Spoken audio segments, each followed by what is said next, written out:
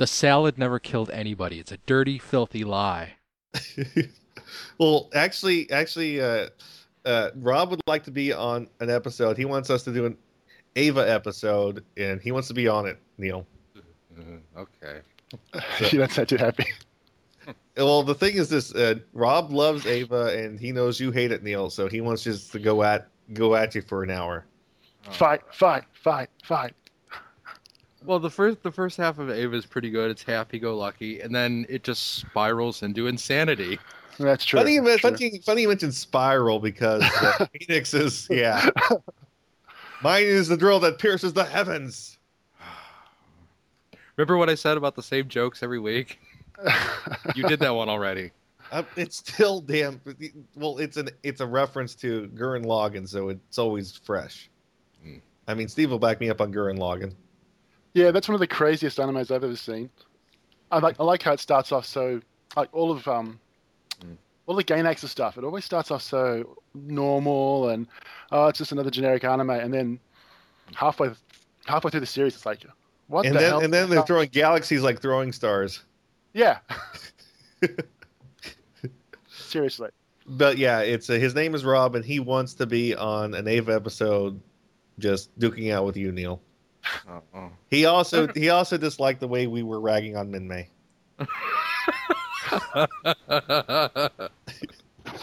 Even though he says, "Okay, you're right about that. Okay, he's right about that. Okay, he's right about that." But she's just a kid. Oh, come on. An annoying kid. You can have annoying kids. She grew up over that series. That series takes place over like 3 or 4 years. And by the end of the series, she should know better. She grew older over that series, not grew up. So speaking of things that are going to piss people off, I was going to do a little short rant here about what is not in the Blade Runner era of anime, and that is basically if I had said that it was going to be a cyberpunk anime show, then people start lumping in other stuff like Akira and Ghost in the Shell. And I like Ghost in the Shell, dude. Those two are immediately disqualified. First of all, Ghost in the Shell is good shit, man. Ghost in the Shell is Mamoru Oshii, and that man, first of all, he loves to look at dogs in his anime. He loves to bore people in his anime. Yeah, he loves to bore you to death. His animes are very pretty, but they're so boring. Dumb. But Mamoru Oshii gets a little credit from me because he did the first two Urusei Yatsura movies. And the second one, he pissed off Rumiko so much because Rumiko never advances the story in her shows. Oh God! And he decided, you know what? I'm going to take all the interesting characters and tell a story. And she was like, God damn it! he had been directing the show, and he was not on the show after that, and he didn't do any more movies, and the plot stagnated once more. Well, Rumiko likes to have it sort of hover at the same point in the relationship for the longest time because the status quo is a good thing for her. It allows more volumes to be sold. Yes, less work to worry about.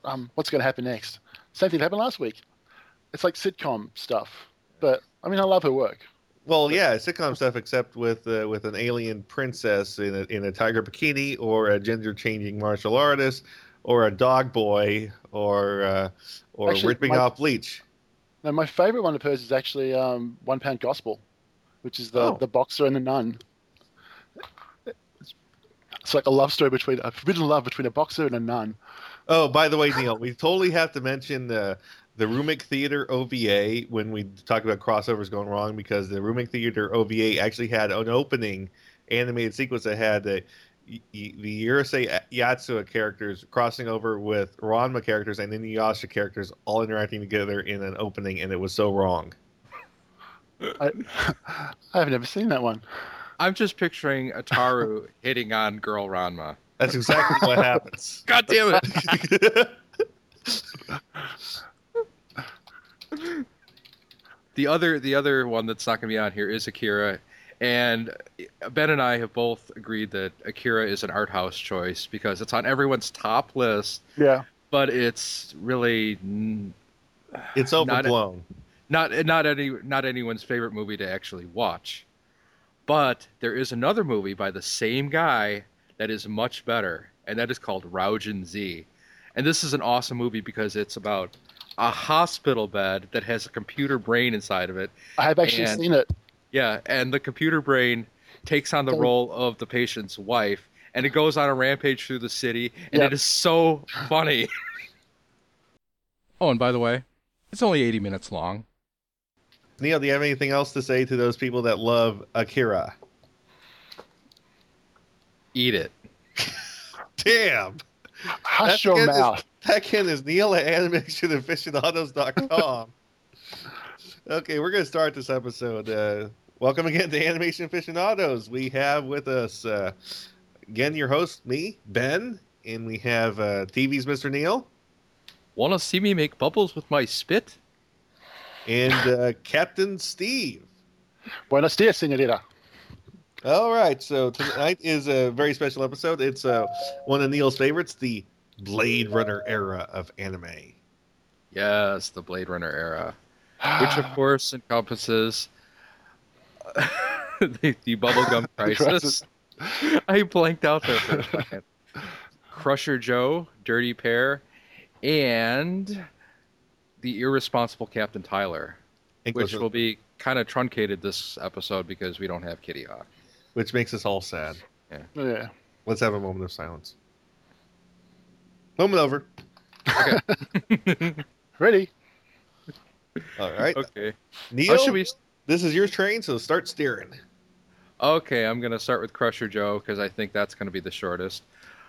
It's also the most basic entry because it's just a straight-up sci-fi adventure. It's about this character named Joe. He's a crusher, which means he's an operative for hire. He's a lot like Han Solo.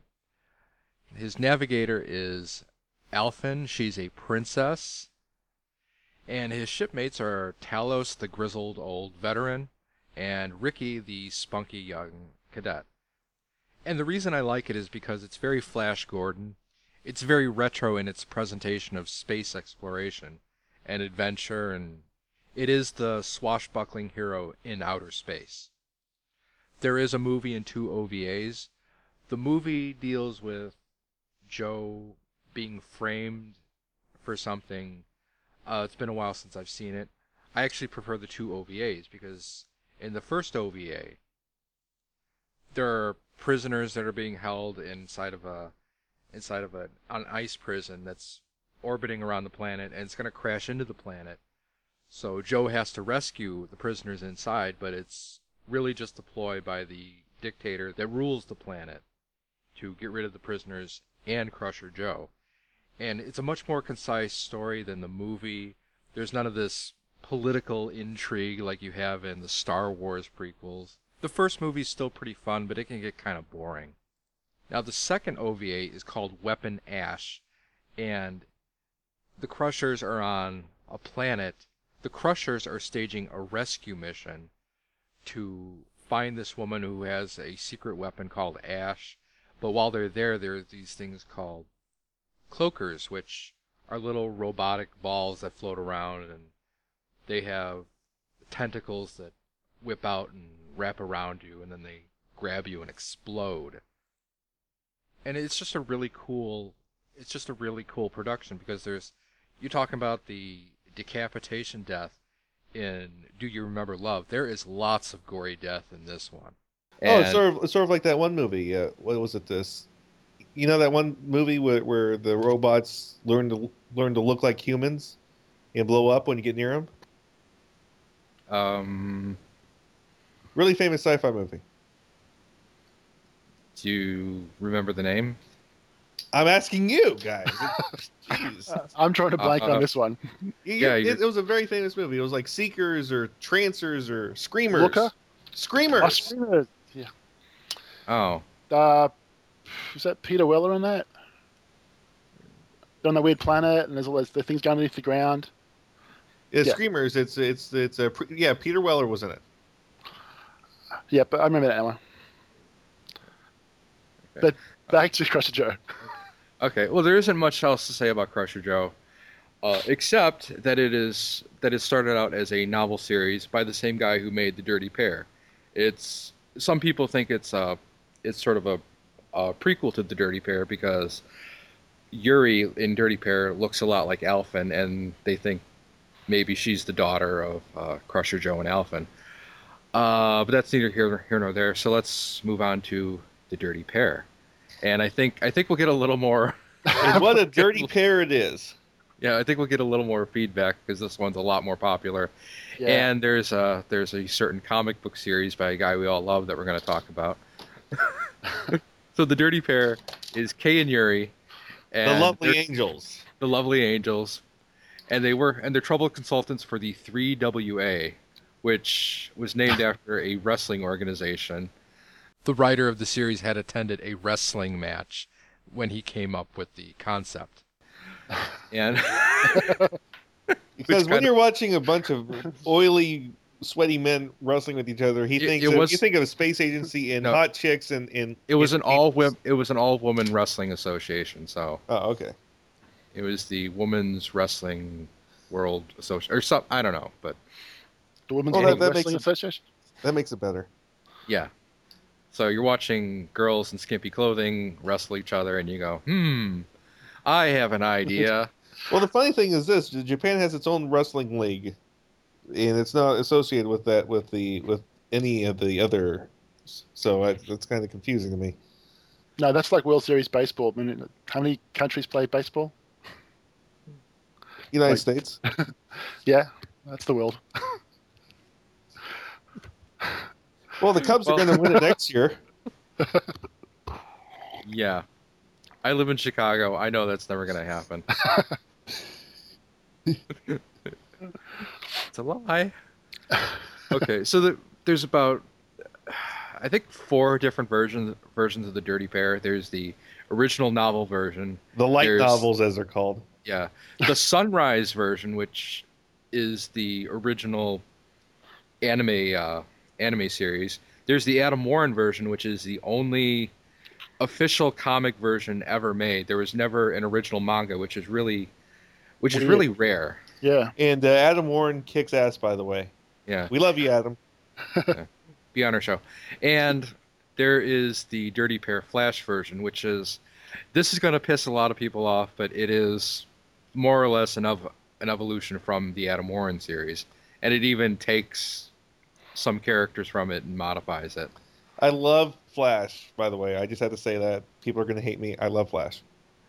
I like Flash too. I don't understand what the problem is. It's different, but it's not bad different. Yeah. It's a different interpretation of the characters. But sometimes different is a big problem for people. You Yeah. know, just even little changes. But You got big boobs in our Dirty Pair. Yeah, some of the changes that people don't like are usually voices when anime is localized. yeah. But it's It's understandable. so different. You don't get the inflections. Oh, I don't know. Okay. And I think what we're going to do is I'm just going to introduce all the shows, and then we're kind of maybe weave in and out of the Yeah, topics. like a Are you boss. gonna- Are you going to count the different versions of the Sunrise one? Because you've got like the first Oh, that's- OVAs, the movie one, the TV series one, and I think the Yeah. second set of OVAs. It's like, and they're all slightly different. Yeah, they are all slightly different. At least one of the movies actually has the psychic abilities that the girls had in the light novels, which I don't think they have in any other version of the What anime. I love is in Flash they have this little furry pet, but in the original animated series it's like a big thing that flies their rocket.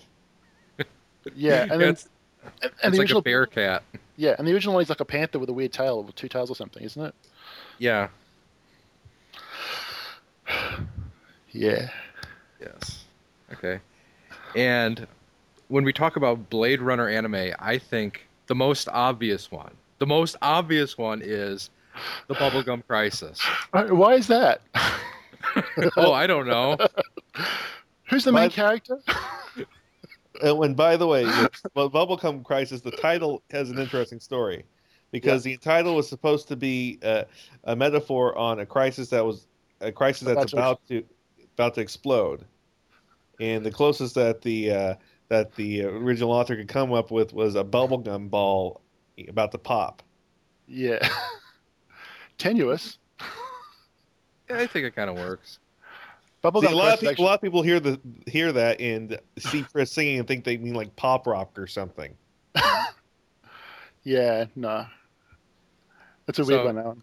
yeah, it's basically a superhero series done with mecha. The girls all wear their mecha suits and It's not really mecha; it's power. well, power Power armor. Armor, yeah. Well, Because they you don't, fight you don't against. you don't consider Iron Man mecha. That's true. Well, technically he is. Because Mecha just responds to props and stuff.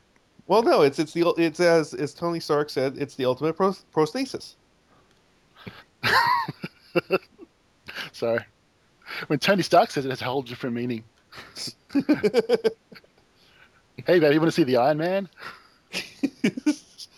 It's powered by an arc reactor. It lasts forever.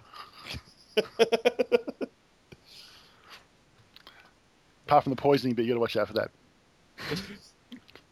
So anyway, it's an 8-episode OVA. 5 episodes deal with the main story of them fighting against the evil Genom Corporation, and the other 3 are weird, Side stories. science stories. Yeah. There's one with a supercar. There's one where it's Nene. There's a Nene episode. Because you need those. Yeah, and it's just her screwing up for the entire episode. Yeah. And another girl who took a picture of her in her power armor and is considering outing the Night Sabers. By the way, awesome name for a team. Yeah. Almost as good as the K team,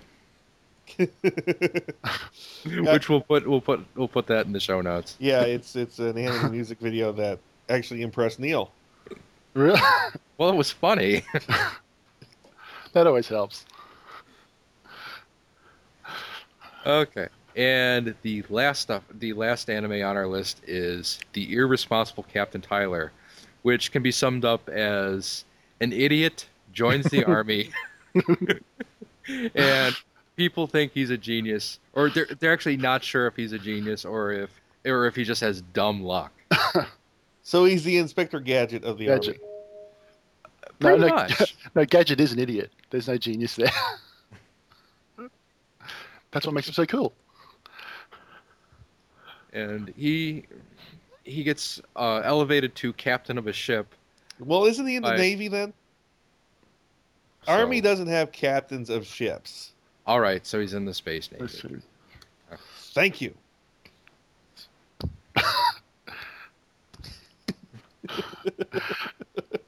So he gets elevated to captain in the Space Navy. This is such a train wreck. No, this is actually one of our best episodes, Neil. Keep going. Space Navy. Let's go with Space Navy. See, I was gonna kind of lean on Kitty Hawk for Tyler, and so I'm kind of that's the one show I didn't preview. So now I'm struggling to remember what it was. Well, let's sort of leave that to broad generalizations for now and leave it for a Tyler only episode just for Kitty Hawk because we love her so much. Yeah, we're definitely gonna bring her back for Tyler. Good idea. Yes. So I'm thinking that the show is gonna mostly be about the Dirty Bubblegum. Bear and the Bubblegum Crisis. Works for me. 2040. No, was it? Hey, you haven't mentioned Bubblegum Crash. Oh yeah, which was after what was it? It was Artmic and another company split ways during the production of Bubblegum Crisis, why Bubblegum Crisis has no ending. And I think Artmic was the one that continued on and made a 3-episode finale called Bubblegum Crash. And I saw a little bit of that this week. I saw the episode where Pris has a boomer kid that's following her around, and I'm at a loss for words. Yeah, sometimes things should just stop. Yeah, it definitely was not Bubblegum Crisis. I'll just say that. And by the way, Neil's favorite is Pris. Because I just can't get enough of biker lesbians. and I know that the story is that she lost her boyfriend and she's mad at the police because they kind of blew her off. But really, it's very clear in the anime that no other man will do, and she's kind of hanging with the ladies now. I kind of thought she had the hots for Leon. Maybe that door swings both ways. It's possible. Could you? There's definitely the episode with the android lesbian vampire that she's really, really palling around with. Does it actually count if it's an android? Because you're in different ground there. It's whole new territory. You know. Well, it was a sexeroid, and she cries like a baby when this character dies. Well, I love is who they picked for the Saber Knights. You, of course, have the leader. Mm-hmm. What's her name again? Cilia? Yeah, and she's the owner of all the tech, so that sort of makes sense. Oh, and she owns a lingerie store. Yes. And then there's the cop girl. Nene. Yeah. The And incompetent cop girl. yeah, so she sort of fits in there, and she's physically the least intimidating looking of them all. With her pink hair. Yeah. And then you have Pris, who's a singer, right? Yes. Yep.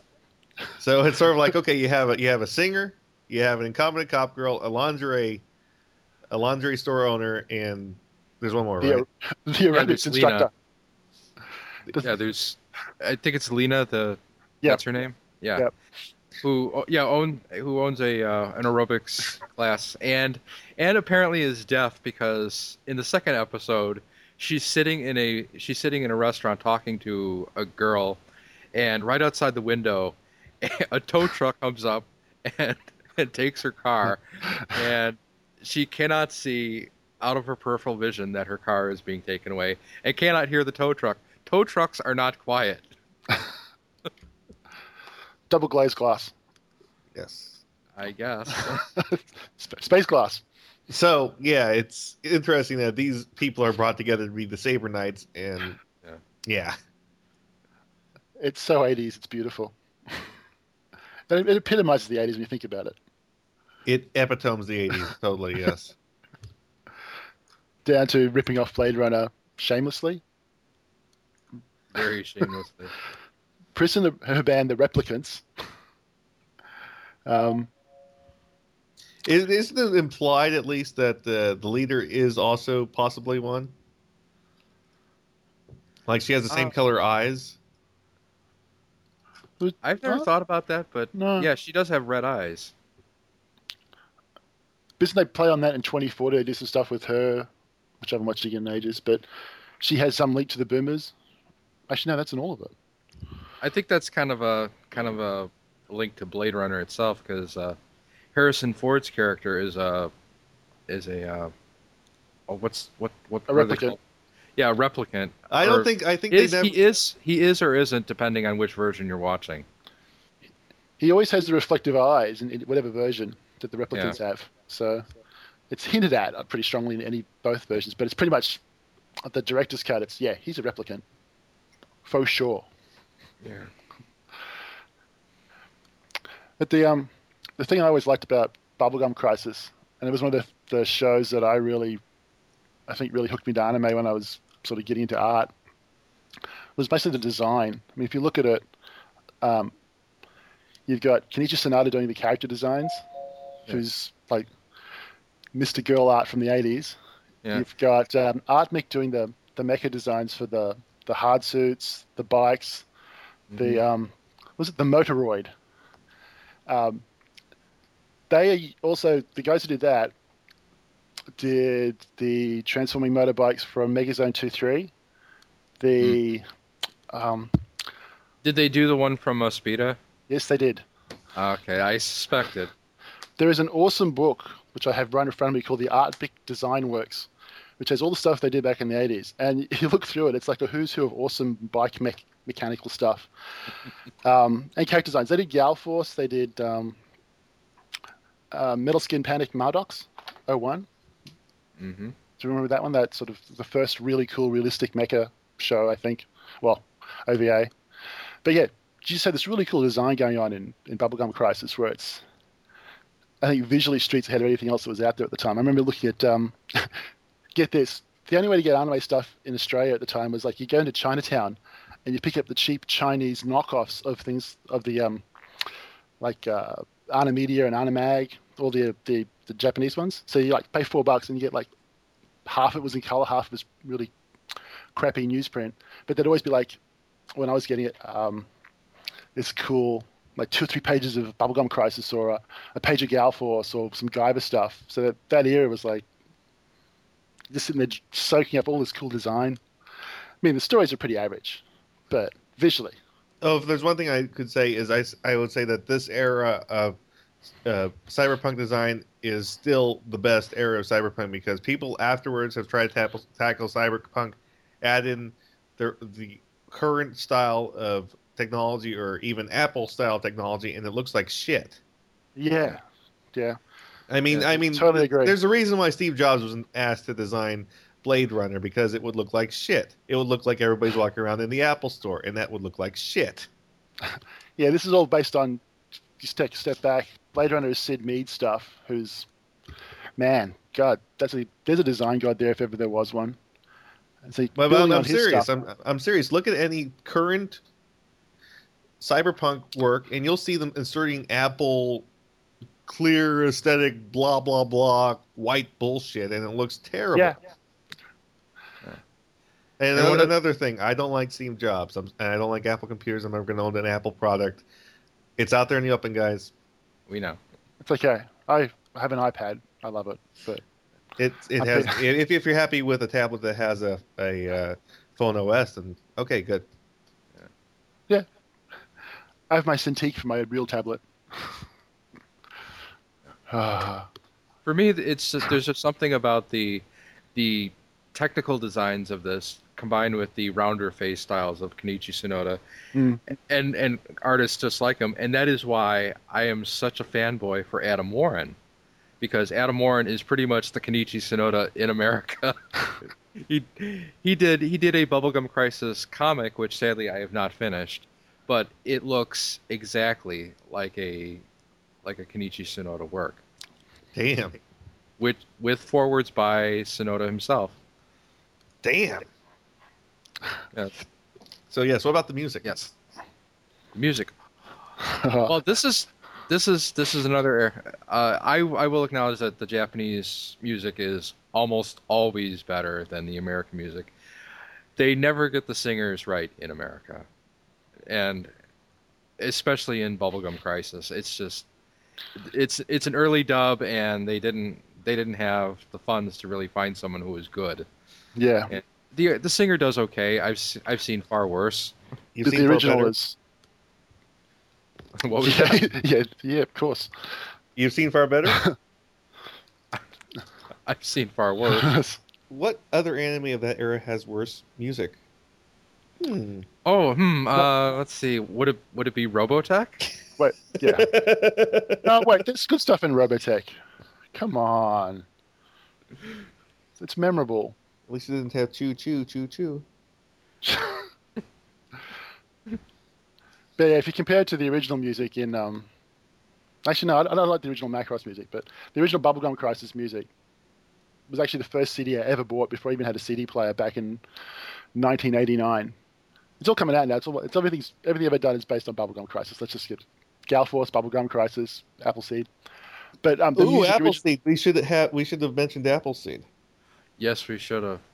And I have Appleseed, and I didn't watch it. But if you talk about animation, the Appleseed anime have always been terrible. That's true. But this brings up this brings up a very important thing. This is the animes actually do have soundtracks that people can buy and listen to. Yeah. I mean, that's something that Western animation really never picked up on, I don't think. No, it really didn't. It's changing a bit now, but the only thing that comes to mind is ignoring the Disney stuff and musical movies. If you bring up Papayama Yumi, I will fucking kill you. I was actually talking about Batman, Mask of the Phantasms. Has an awesome soundtrack. Okay, you get to live. Whew. And don't forget Transformers the movie. There is a soundtrack CD for that. There is, and I had Yes. fun. I was just keeping it quiet. Keep it on the down low. No, that's actually a Dare, good song. dare to believe. It's just something that I think Western publishers are just starting to pick up on now. Well, the mentality is sort of hard to change. People like to watch cartoons, but people don't exactly like to listen to the soundtracks of cartoons. You know what I mean? Yeah, unless you're a They- weirdo like me. And they don't like to admit that they listen to soundtracks of cartoons. Yeah. But Bubblegum Crisis has a soundtrack. As Steve brought up, he listens to it. Have you ever seen the live action film clip for the main song? No. No. You've not seen that? I have seen it, yes. It's on the extras on the Bubblegum Crisis Yeah. DVD. So, I don't know. I just like that song for some reason in Japanese. I have no idea what it means. I just like the beat. Well, what I love about some theme songs, especially in the '80s, is, I think the '80s as a decade just has a definitive sound. No matter what country you're in, everything had that sound. Yes. Like everything came off of a Rocky soundtrack. Well, that's why Tell me I'm wrong, guys. Tell me I'm wrong. No, you are No, absolutely correct. you hit the nail on the head. And Bubblegum Crisis is aggressively 80s. Yes. It could be totally a Rocky training montage. Yeah, but that's what works about it. I mean, I'd like to see some modern stuff do that as well. Not just Well, '90s doesn't really have a definitive sound that everyone can agree on. '80s some reason did, but '90s is all over the place. I mean, you have stuff like a bunch of guys in Seattle yeah. sing with marbles in their mouth, and you have people. Nice Weird Al reference. Thank you. You have people in New York that are trying to talk with the sound of music 20 years ago. They call it sampling in rap, but I don't know what that is. It's You know what the trick with the 80s was? what? The 80s was when video clips first came out and became ubiquitous. There's a big word for the day. If you look at, we've got everything now where there's film clips everywhere and everyone knows that. But in the 80s, it was all new, and you have the birth of MTV. You've got this whole, every single that would come out would have a video clip, and you'd see that all around the world, and that's how you knew music. MTV, back when they used to be music television. Exactly. Isn't that MTV? Oh, and that reminds me of something. You mentioned 80s. There's sometimes when you combine two different products from the 80s, it doesn't work. Yeah. Like when they finally dubbed and broadcasted in the United States, Saint Seiya, they called it Knights of the Zodiac, and they had the theme song "I Ran" by the Flock of Seagulls. I didn't see it fitting somehow. It doesn't work. It's just such a random choice. I'm sure someone thought that was a really good idea in marketing. We can get this cheap. I've heard it somewhere else. And they didn't even clean up any of the animation. It looks like it came off a VHS tape and they broadcasted it on on Toonami. Yeah. Sometimes they get that stuff cheap. You can tell why. So Neil, tell us what you remember of Appleseed. Appleseed, I just remember the giant robot with the bunny ears. Briarios. Yeah, Briarios. That's all? Come on. And Post-apocalyptic dystopia going to utopia where everything's actually dark and... Isn't Appleseed done by the same guy, the same manga writer as Ghost in the Shell, or am I thinking of something else? I think it is. It's Yeah. Shiro, he's one of these guys. His old stuff is much more interesting than his newer stuff. When he did Ghost in the Shell and Orion and the later versions of Appleseed, they become these geopolitical tomes that are so boring to read through, and they're indecipherable. You sit there trying to read through this book and going, this is Division 9 and this is section... I have no idea who's who. But if you read his first two volumes of Appleseed and the first volume of Dominion Tank Police, where he's like having a bit of fun with everything, it's an awesome read. I've seen Dominion Tank Police within the last year. And So it's sort of like I love it's sort of like the exact opposite that happened with Alan Moore. Well, Where Alan Moore in the 80s was all about these geopolitical stuff that he himself hates nowadays, while in the 90s Alan Moore went to did stuff like Tom Strong. yeah. But if you look at old Alan Moore, he always looked at the in some of his Superman stuff. He'd look at all the fun, weird stuff of the character, and he'd always find a way of weaving that in. Yeah. Miracle Man. Yeah, he'd take the stupidest ideas when he'd update a character, and he'd make it work. And that's where he's amazing. Yeah, he made it worse. Yes, exactly. No, work, not worse. Worse. Yeah, exactly. Worse. No. Ben. No. I actually got to work on when I was back in the 90s. I actually worked as assistant on From Hell. I did backgrounds. My first paying comic job really was like drawing Victorian London, like all these giant. But I was working with Eddie Campbell, and he actually read me out a line of script that wasn't actually dialogue for the comic from Hell. It was just a note to Eddie for drawing the comic, and it's just about the rain in London. And it's like the rain beat down with the depressing beat of a Russian novel, and that's how he described the rain to his artist. Guy's a genius. He's also a snake worshipping anarchist, but he is a literary genius. Yeah, I mean, he has that in the basement, the altar to his snake god. No shit, he hates his stuff. But he's a No, look, I love Tom Strong. I love the stuff that he does that's all bright and colorful and happy. And I like I said, I just think that people give Watchmen too much credit when in the end Alan Moore himself admitted Watchmen was his form of self-therapy. Yeah, and that's nothing wrong with that. There's nothing wrong with that, and it was technically brilliant, but I think people overrate it and overrate its significance and let it dominate the industry for too damn long. That's a group view the man agrees with me about. No, I'm not arguing that. What was I going to say? But he has that funny side as well. Like he's done that stuff. He's got that breadth of doing weird sci-fi stuff. If you read some of his 2000 AD stuff before he went off to do all the stuff like Watchmen, he's off doing weird, fun crap. Yeah, and so he even appeared on The Simpsons as himself. With the guy who did Mouse. So, yeah. But anyway, back to, where were we? Appleseed. Appleseed, yes. Yeah. Appleseed, if you've ever watched the video for it, the anime is terribly, terribly dumb. Yeah. Compared to Who the was comics. who was the studio that did Appleseed, by the way? I believe it was a bunch of monkeys. Neil's really good at naming the studios for these animes. So, But I usually have it in advance. Let me find it really quick. what about Bubblegum Crisis? While we're waiting for that, you can tell us the one who did Bubblegum Crisis. That's Art Mick and Yeah, it's Art Mick and Umex, I think Yeah. they're called. yeah, that's them. And AIC, I think, was the. I think AIC's involved in that.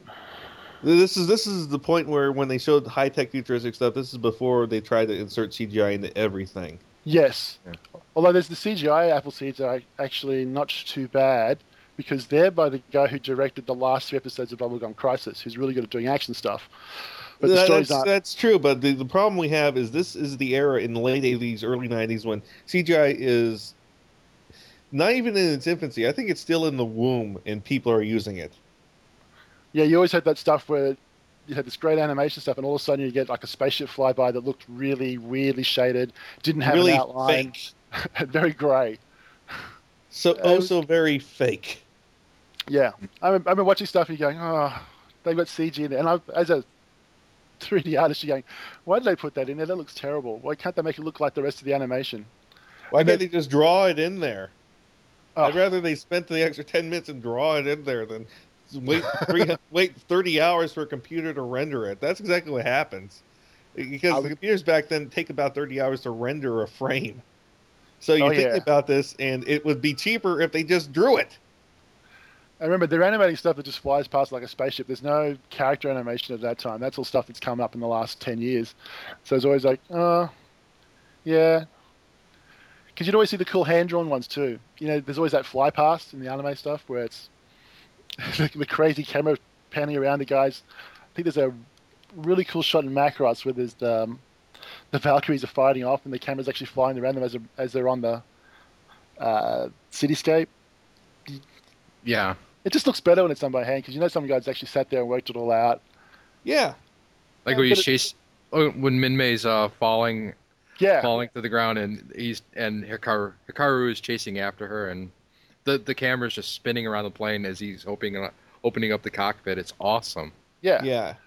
Well, it's just, like I said, it was great with Bubblegum Crisis, Appleseed.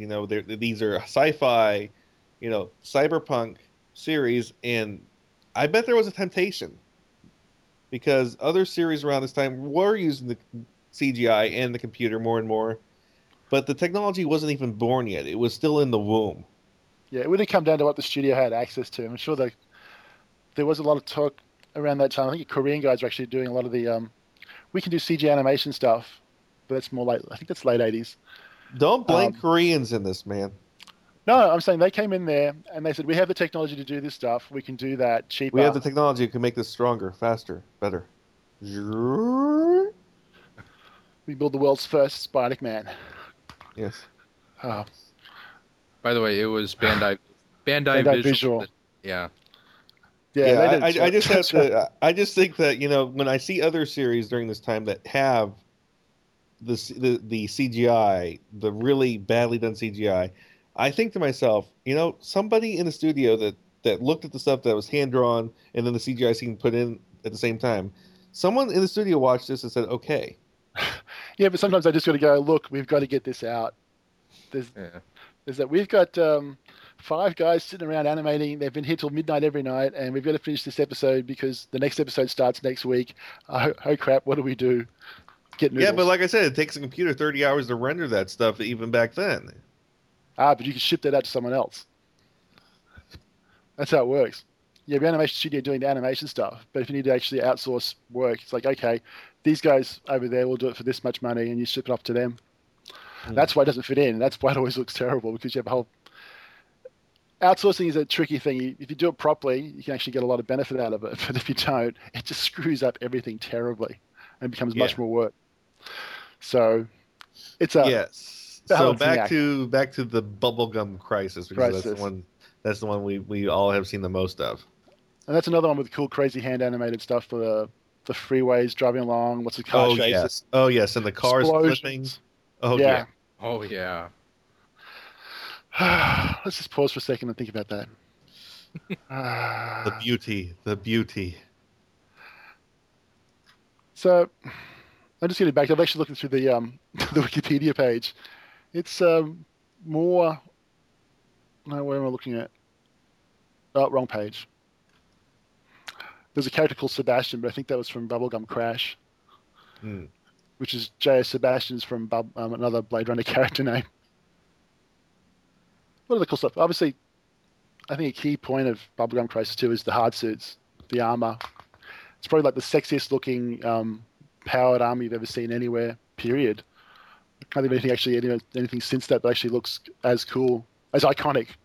Well, to be fair, most of the time when power armor is being worn, it's worn by a man. Well, yes, but there's still female characters running around in powered armor.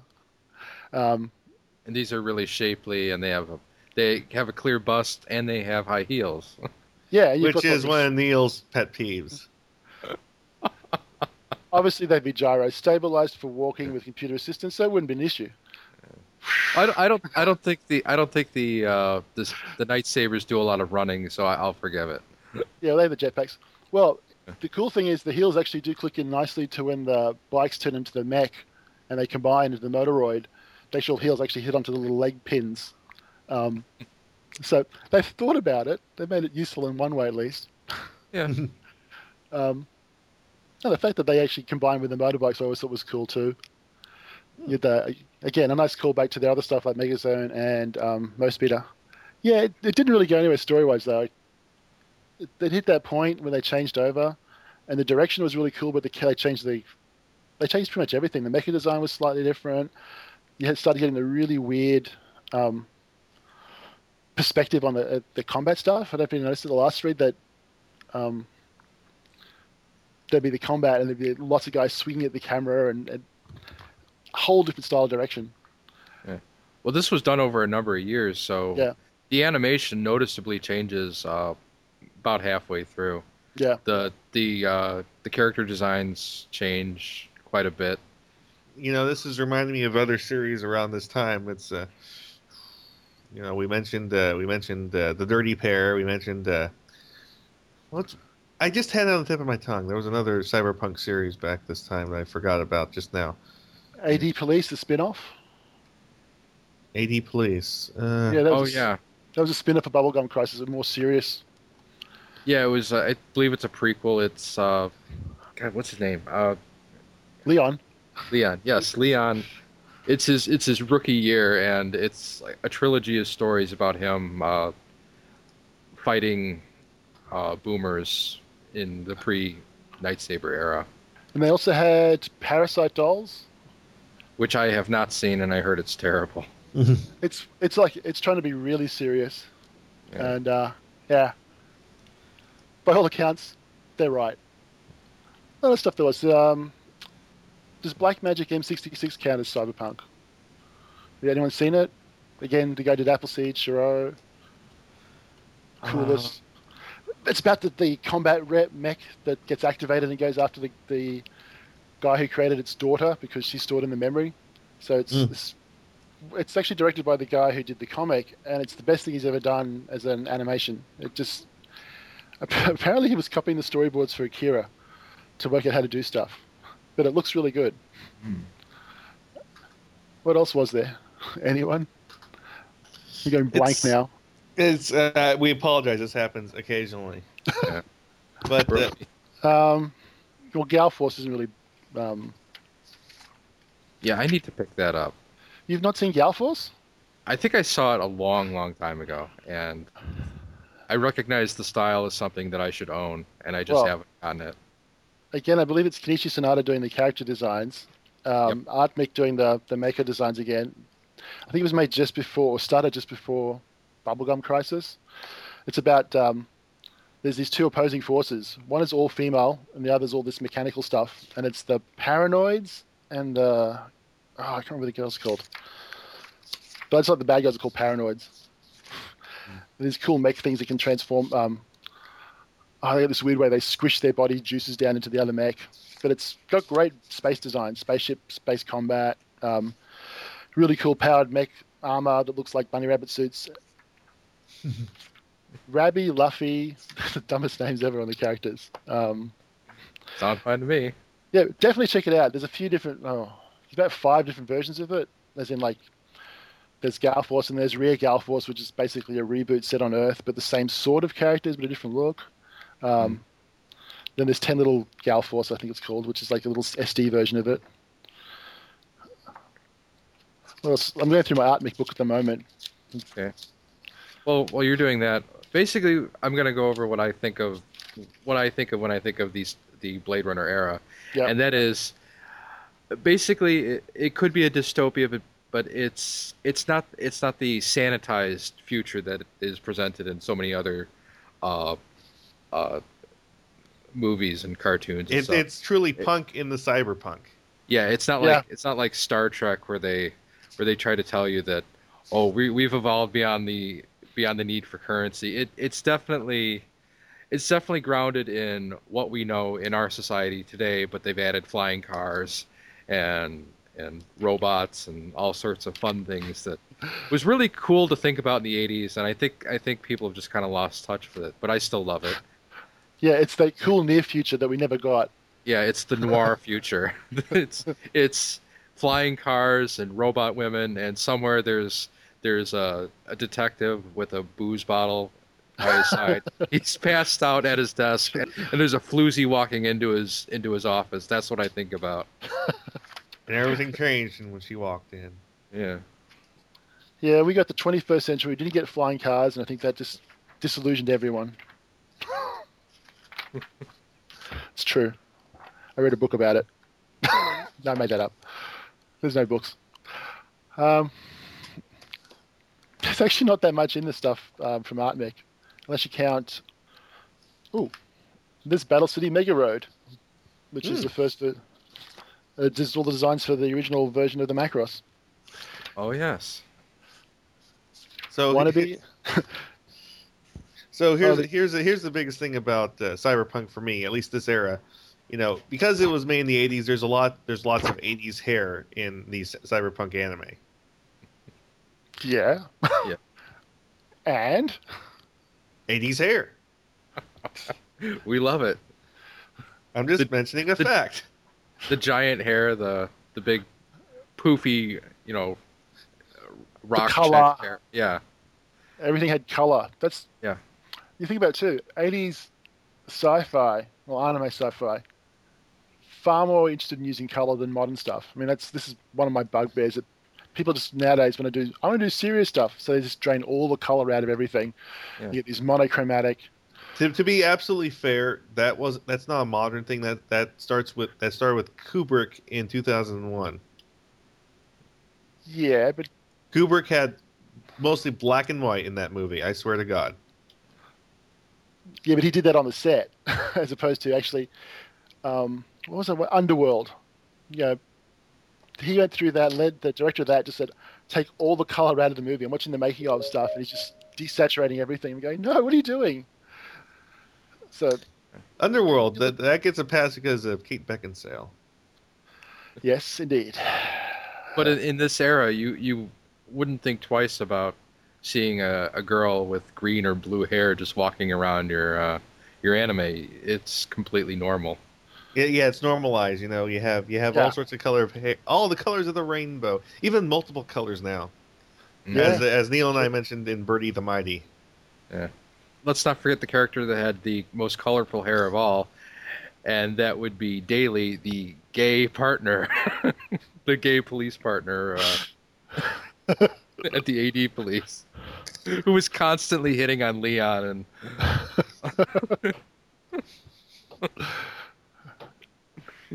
Leon Wow. was on his mind was on the job. That's the important thing. And the night sabers. You had to catch the night sabers. So, anyways, guys, I think we sort of drained as much as we could out of the Blade Runner era without, taking away too much from future episodes. I think it's about time we wrap it up. How do you both feel about that? That sounds good to me. We will be coming back to Tyler, and we will be coming back to the Dirty Pair at another time. Yes. And we have a lot to talk about with the Dirty Pair. Yes, we love that dirty pair. Yeah. Who doesn't? Nobody that wants to be on this show, thank goodness. I'll take it around. So once again, this is your host Ben. TV's Mr. Neil. And Space Captain Steve. See you next time. Bye-bye. Goodbye.